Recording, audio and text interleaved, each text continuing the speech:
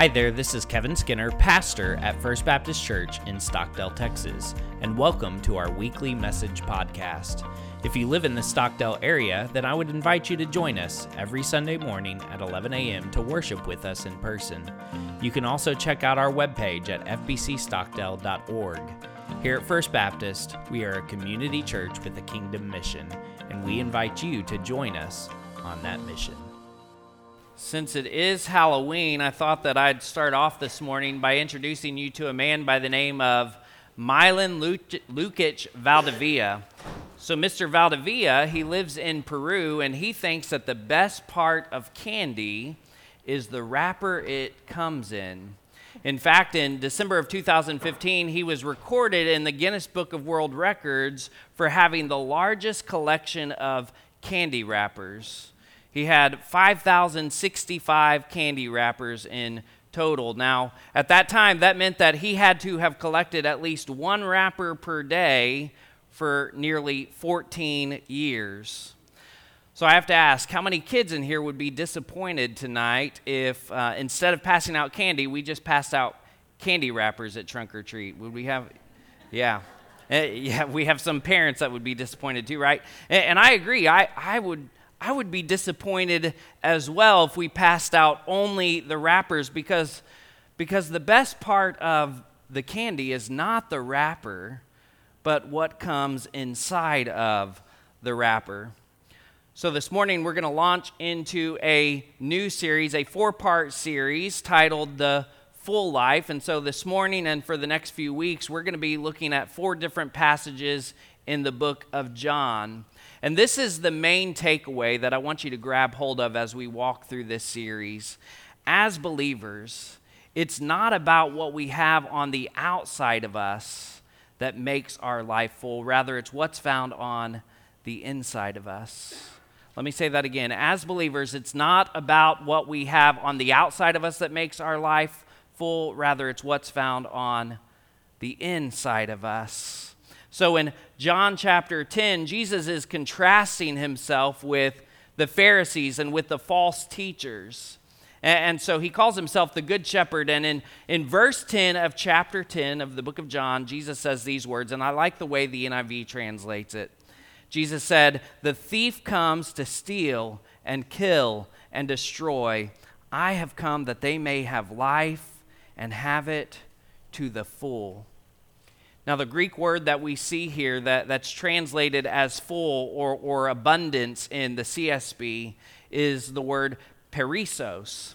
All right, so it's a mathematical term that generally denotes a surplus. So this idea that we have is that the life that Jesus gives us is a life of surplus, right? Now, as humans, many times we get focused on external things. We get focused on the outside, the wrapper, right? And so we begin to think of our lives as full if we have maybe a surplus of money.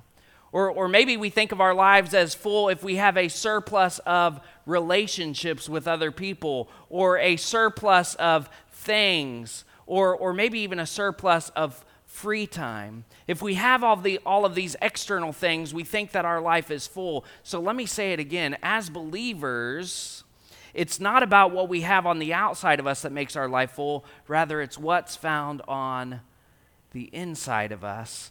Because when we turn to Jesus, when we give our lives over to Him, He fills us with a surplus of Himself. He is the one that makes our lives full. And if you and I can grasp that it's Jesus that is the one that makes our lives full, then we will be able to walk in this full life regardless of what's going on the outside of us. That means that even if we have very little money, our life can still be full. Even if we have very few relationships, our life can still be full. Even if we don't have as many things as others might have, our life can still be full. And even if we don't have as much free time as we might like, our life can still be full because our life is full of the one that matters most. Our life is full of Jesus. And so throughout the course of this series, we're going to be looking at 4 different words with that suffix full, F-U-L. We're going to look at worshipful, peaceful, joyful, and prayerful.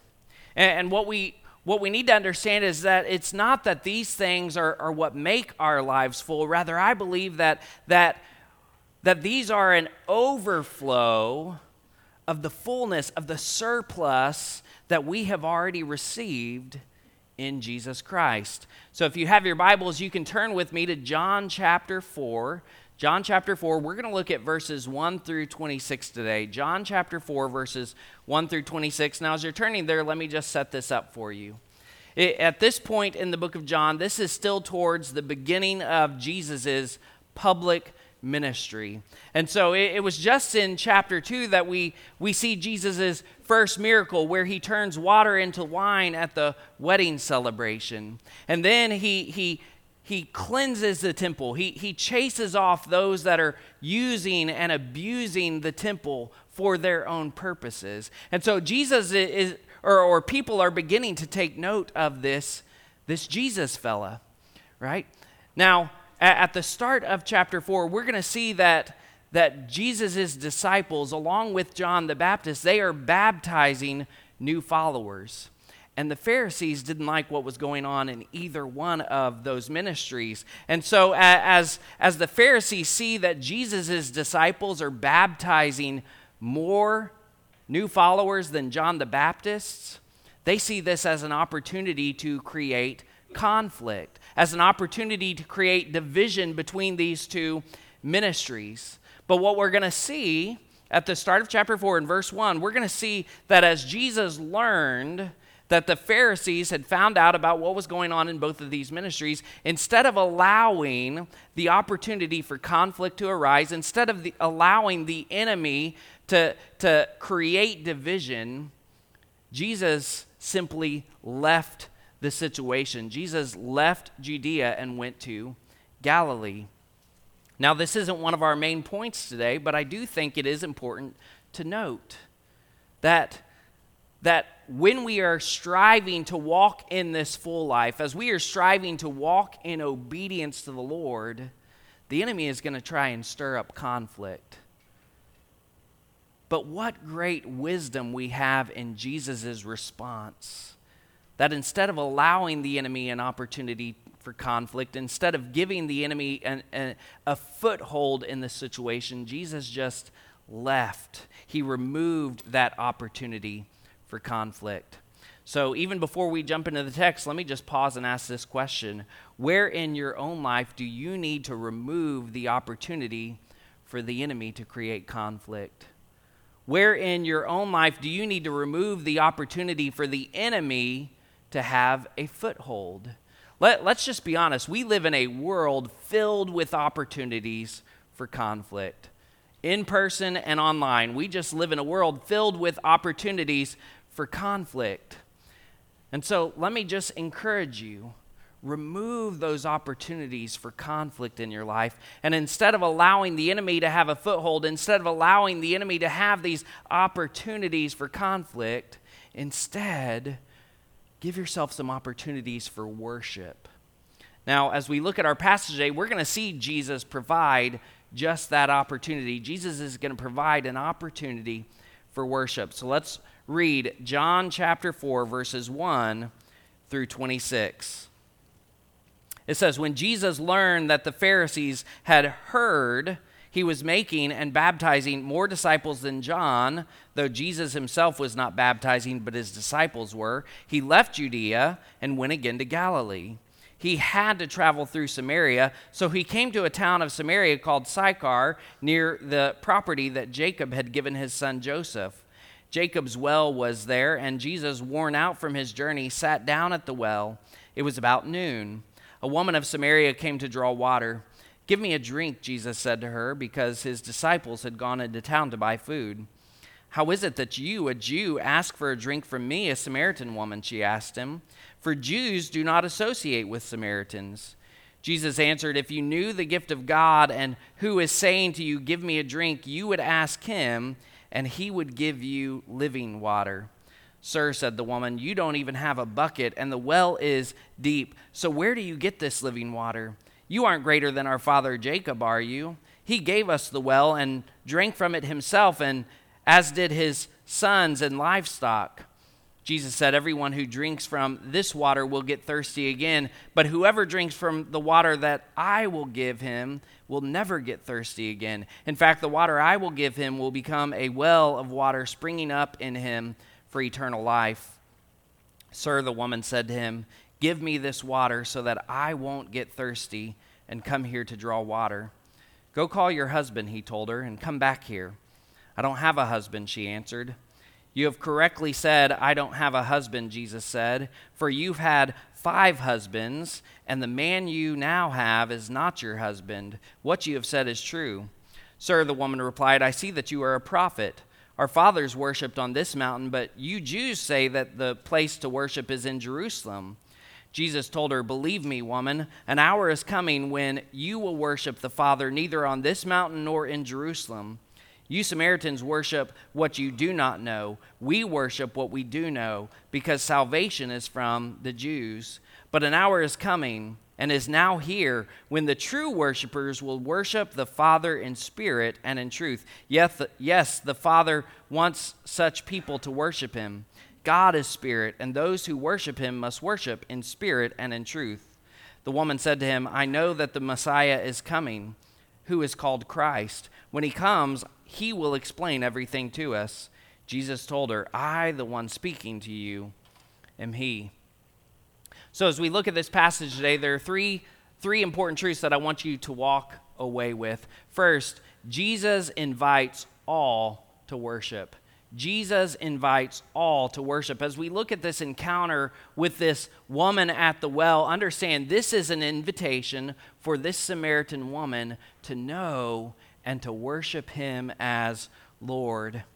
And so there's a few important things that I want to point out that did not stop Jesus from stopping there to invite this woman to worship him. The first thing that we see that didn't stop Jesus from inviting this woman to worship him was her location. What does verse 4 say again? It says, he had to travel through Samaria. Now, this may only seem like a matter of geography that Jesus had to travel through Samaria, but understand, Jews did not travel through Samaria. In fact, they would go around Samaria. They had created for themselves a route around Samaria. It was a longer route, but they took this longer route simply so they could avoid going through Samaria. So as we're told that Jesus had to travel through Samaria, this wasn't out of geographical necessity. This was out of divine necessity. Jesus had to travel through Samaria, not because there was no other way to Galilee, but Jesus had to travel through Samaria because Jesus knew that he was the way and the only way for this woman to truly have salvation. He knew that he was the way and the only way for this woman to have a transformed life. He knew that he was the way and the only way for this woman to receive this full life in him. And so there's a good little nugget of truth here for us. There isn't anywhere that Jesus wouldn't go to reach the lost. There isn't anywhere that Jesus would not go to reach the lost. But now let me ask a little more personal question. Is there anywhere you wouldn't go to reach the lost? Is there anywhere in your own heart of hearts that you would say, God, I'll go anywhere but there. I don't want to go there to reach the lost. Is there anywhere that you wouldn't go to reach the lost? And if there is, then let me just say, if Jesus is willing to go anywhere to reach the lost, then may it be that our hearts would be the same as Jesus, to say, yes, Jesus, I will go anywhere. So location didn't stop Jesus from stopping there to invite this woman to worship him. The second thing that we see that didn't stop Jesus from stopping to invite this woman to worship him was her race. Now, the reason that Jewish travelers avoided Samaria wasn't because they didn't like the region, but they didn't like the people. The Samaritans, they interpreted the law differently. They worshiped on the wrong mountain, which we'll talk about again in a few minutes. But probably the biggest thing was that they saw the Samaritans as half-breeds. So we saw in the book of Nehemiah how many times Jewish people would turn and they would give their children over to those outside of their faith. And so that's what the Samaritans are. The Samaritans are not a pure Jewish race. The Samaritans are made up of people that have married outside of the Jewish race. And so the Jews looked down upon the Samaritans. They didn't see them as worthy. They saw them as this half-breed. So we live in a world today where it seems that more and more we're being defined by one word, and that word is canceled, right? Now, when I was growing up, it was just TV shows that got canceled, and I just hoped that it wasn't my favorite TV show that was getting canceled this week, right? But now, in our world today, if you don't agree with me, you're canceled. If our beliefs don't line up with each other, you're canceled. And maybe even if I just don't like you, you're canceled. The Jews had pretty much canceled the Samaritans, right? They didn't go through Samaria. They didn't interact with the Samaritans at all. They pretty much acted as if the Samaritans didn't exist. They had canceled the Samaritans. And so this conversation that Jesus would have had with this woman would have been seen as not something simple, but something extremely controversial. Right? In our world today, if we interact with someone that has been canceled, right, you're likely to get canceled too. It's extremely controversial, right? And so this would have been seen as an extremely controversial conversation. But as Jesus stops to meet with this woman at the well, he makes a clear statement. She wasn't canceled. She was cared for. She wasn't canceled. She was cared for. And she was cared for by the very one that created her. So let me pause and ask this. Do you understand that you are cared for this morning? Do you understand that regardless of your background, regardless of who you are, regardless of where you come from, you are cared for by the very one that created you? How do I know this? Because Jesus Christ came into this world to die on the cross for your sins and for mine. This was a brutal death that he did not deserve, he did not owe. He did not have to do it, and yet he did it willingly because he cared for you and he cared for me. You are cared for. So location didn't stop Jesus from stopping to invite this woman to worship him. Race didn't stop Jesus from stopping to invite this woman to worship him. The third thing that we see that didn't stop Jesus from inviting this woman to worship him was her gender. Now, often in biblical times, it seems as if women are looked down upon many times.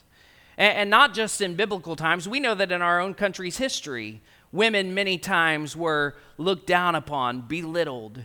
And in the world today, in other countries around the world, we know that there are still countries that are still abusive to women, still belittling women, still treating them as less than human, less than important. But as we see Jesus sit down at this well with this woman, as we see Jesus go out of his way to meet with this woman, we are reminded that Jesus doesn't value women any less than men.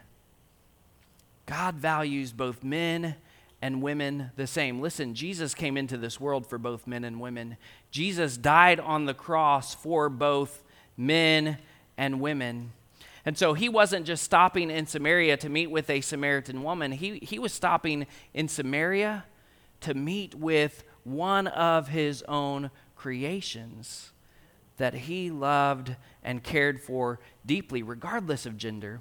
See, Christ, through salvation, is the great equalizer. Galatians 3:28 reminds us of this. In Christ there is no Jew or Greek, slave or free, male or female. And so it didn't matter that this was a Samaritan, and it didn't matter that this was a woman.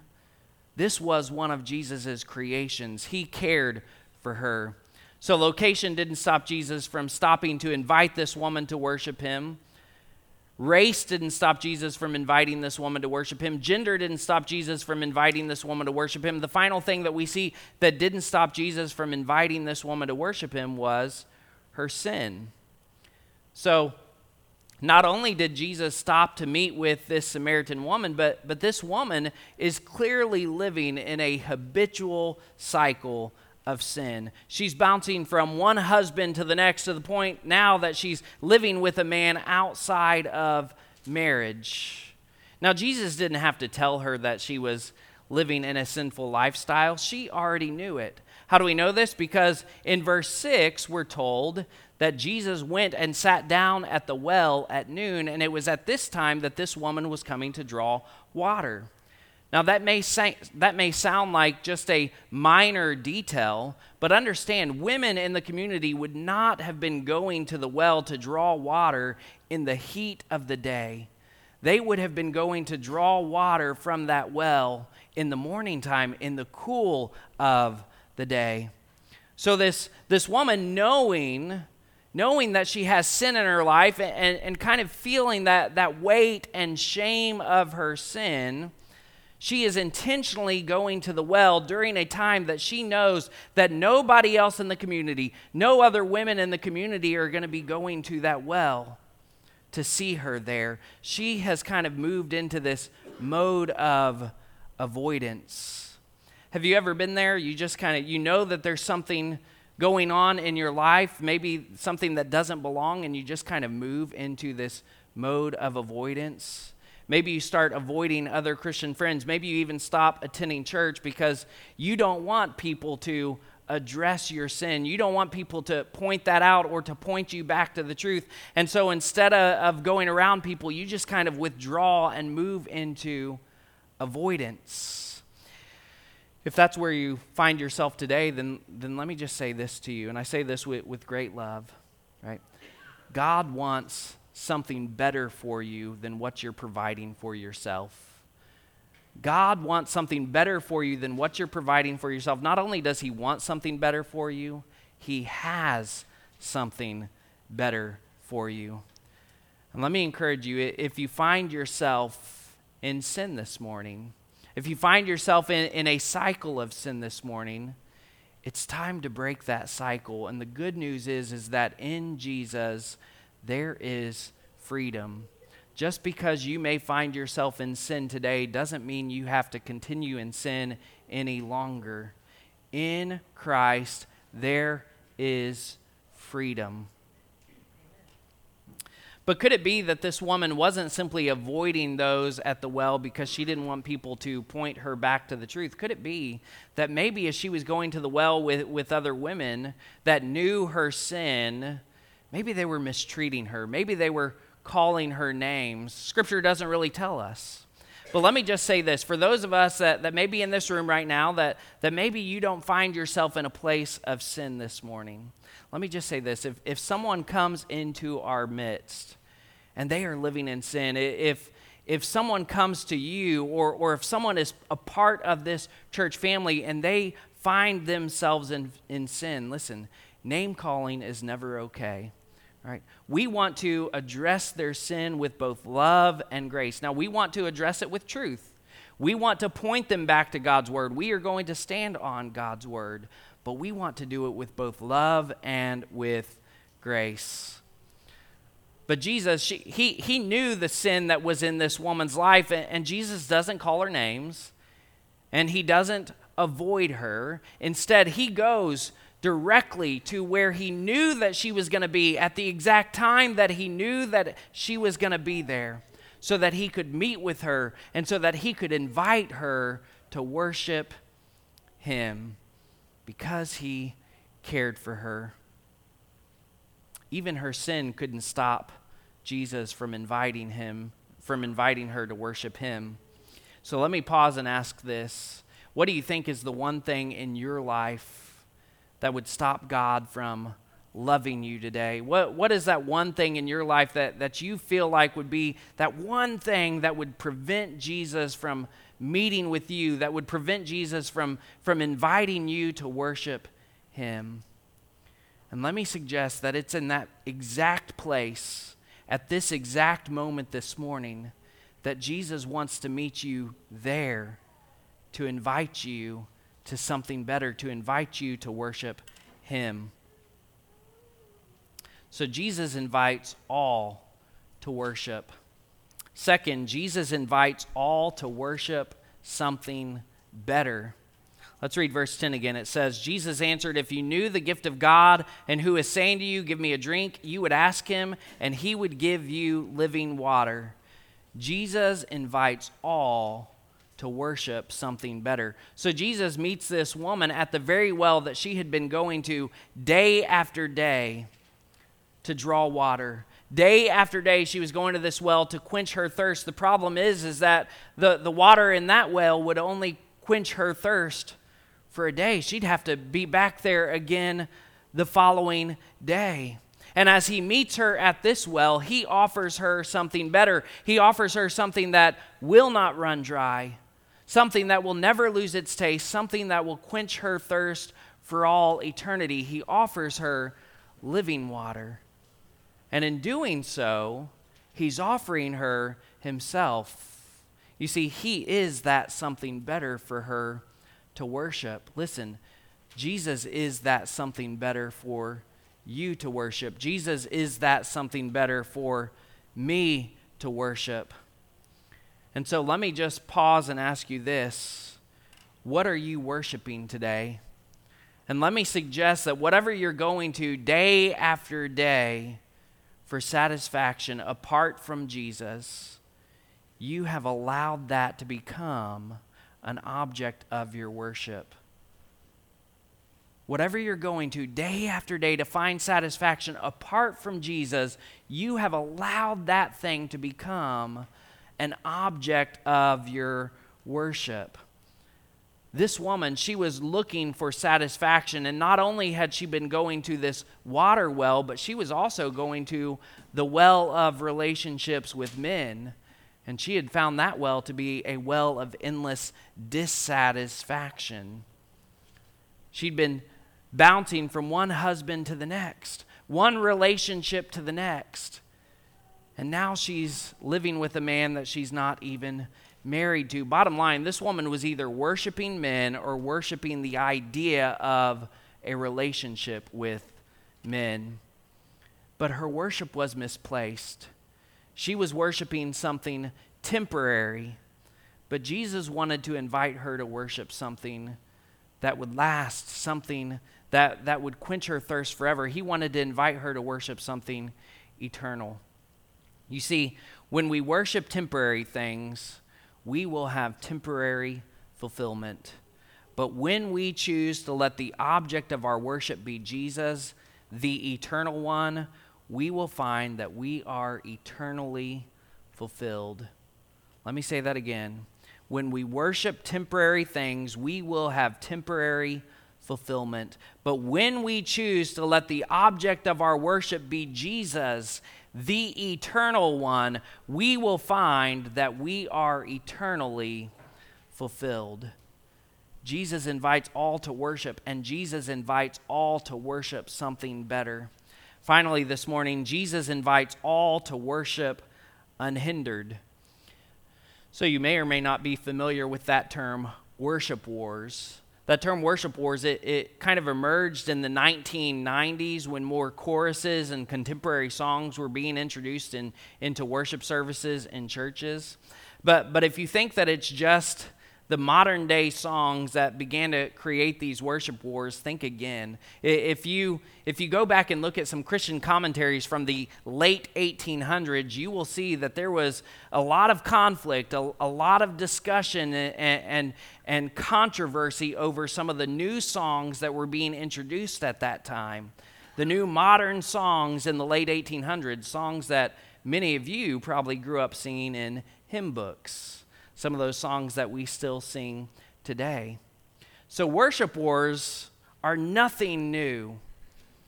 And the Jews and Samaritans, they had a worship war of their own.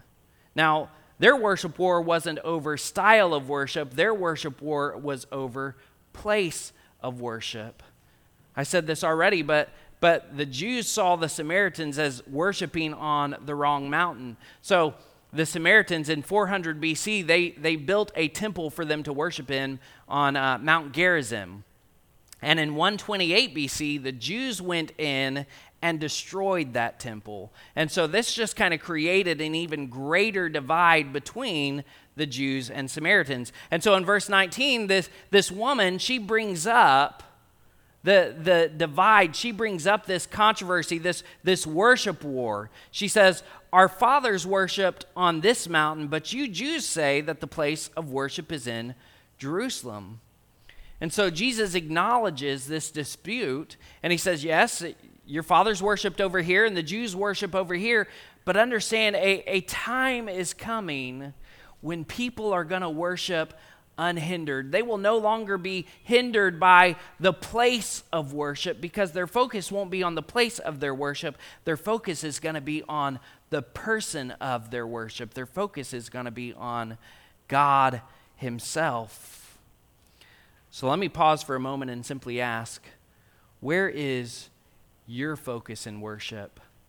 Where is your focus in worship? And let me just graciously suggest that if you are unable to worship because a song choice or a song style doesn't line up with your personal preference, let me just graciously suggest that you have allowed for yourself to become the object of your worship. Let me just say, I say that to myself too, right?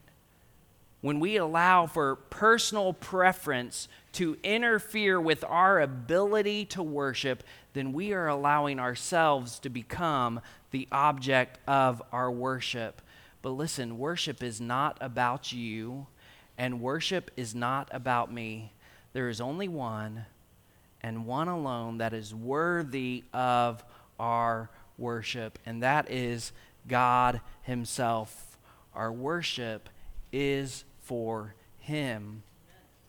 And let me just tell you, when you realize that your worship is not for you, when you realize that worship is for him and him alone, this God that loves us, this God that sent his son into this world to die for us, this God that offers salvation for us, when we realize that our worship is for him, then it will allow us to worship unhindered, and we will be able to begin living this worshipful life. Now, following this encounter with Jesus, we see in verses 39 through 42 that the Samaritan woman, she begins to go to her friends and declare Jesus as the Messiah. She begins to declare Jesus as Lord. And maybe you're here today and you've heard God's word, and today you are ready to make that same declaration that Jesus is Lord. If that's you today, then I want to give you the opportunity to respond. And so in just a moment, Becky's going to come and lead us in another song. And as we sing this song, this is going to be your opportunity to respond this morning. Maybe you're here today and you would say that's you. You've never given your life to Christ. You've never allowed Jesus to become the Lord of your life, but today you recognize the sin that's in your life and you're ready to turn from it. You recognize the wells of temporary satisfaction that are in your life, and you are ready to turn from those wells so that you can turn to Jesus to be eternally satisfied. If that's you, if you're ready to make Jesus the Lord of your life today, then I would invite you to respond during this song. I'm going to be standing right down front. You can step out of your seat as we sing. Join me down here. Let's talk. Let's pray. Today, you can be eternally satisfied in Jesus. Now, maybe you're here today and you would say, you've given your life to Christ, but you recognize that there are some wells that you are going to that you need to turn from. Or maybe you have allowed yourself to become hindered in your worship by some things, and you just need to confess those things to the Lord. Listen, you can do that right where you're at this morning, but if you need someone to talk with you, if you need someone to pray with you, then I'd be happy to do that. Now, maybe you're here today and you would say you've given your life to Christ, but you've never followed with baptism. We saw John the Baptist baptizing. We saw Jesus baptizing. Listen, this is something that Jesus calls us to do as followers, to make our faith public through baptism. If you've given your life to Christ, but you've never taken that step of baptism, then I would invite you to respond as well. Let's talk, let's pray. Today you can make that commitment to be baptized. And maybe you're here today and you would say you've given your life to Christ and you have been baptized, and you know that God's calling you to make this your church home, to join your life with this church body here at First Baptist Stockdale, to join us on mission, to join us as we seek revival, to join us as we walk in this full life together. If that's you, then I would invite you to respond as well. Let's talk, let's pray. Today you can become a member here at First Baptist Stockdale. Whatever it is that God's calling you to do this morning, I would just encourage you to respond obediently. Would you stand with me right now and let's pray together? Thanks for listening to our weekly message podcast. At the end of every service, I offer an invitation to respond, and I'd like to invite you to respond today. If you'd like to make Jesus Christ your Lord, or if you'd like information about membership here at First Baptist Stockdale, then head on over to fbcstockdale.org/respond. Your response will come directly to me, and I'll follow up with you this week. God bless you, and have a great week.